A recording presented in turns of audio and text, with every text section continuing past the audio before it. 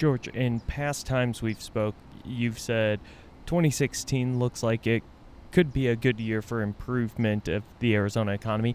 Has it been a good year so far? Yes, I think overall economic activity is picking up. Job growth, according to the preliminary data, has really accelerated over the past 6 to 9 months. And over the year in the first quarter, we're up about 10,400 jobs for a 2.8% growth rate. It's faster than the nation. It's somewhere, much closer to Phoenix's growth rate than we've been in a long time. And it's the fastest job growth that we've seen since before the big recession of 2007 through 2009. So what do you think is pushing that job growth? Well, we're still seeing national job growth that's solid, and that's put a real foundation under us. I think we're seeing the diminishment of the federal fiscal drag, the cuts in federal spending related to the sequester and other budget cuts that happened in 2013, 2014. That's over, so it's not dragging us down anymore, and we're growing a little bit faster. How does this economy look different than the pre-recession Tucson economy? Is it different kinds of jobs that are growing here, or is it just jobs coming back in the same fields? Well, we're seeing job growth primarily in the service-providing sectors, and that's primarily education and health services, financial activities, professional and business services, which includes things like accountants, lawyers, management consultants, and also call center jobs would be in that sector, as well as government jobs. And the government jobs, I'm not sure that will survive the eventual revision to the data, but overall, those top three sectors are the same sectors that were growing before the downturn. They're growing again.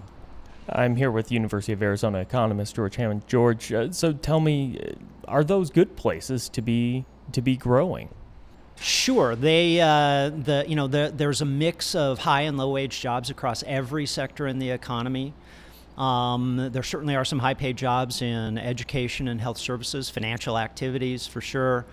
We've also seen job growth in manufacturing, according to the preliminary data, including aerospace, and those are some of the highest paid jobs that we have in the local area. You also want to keep in mind that we've had an announcement of a coming curtailment of activity at the Cerrita mine here in the county, does copper mining.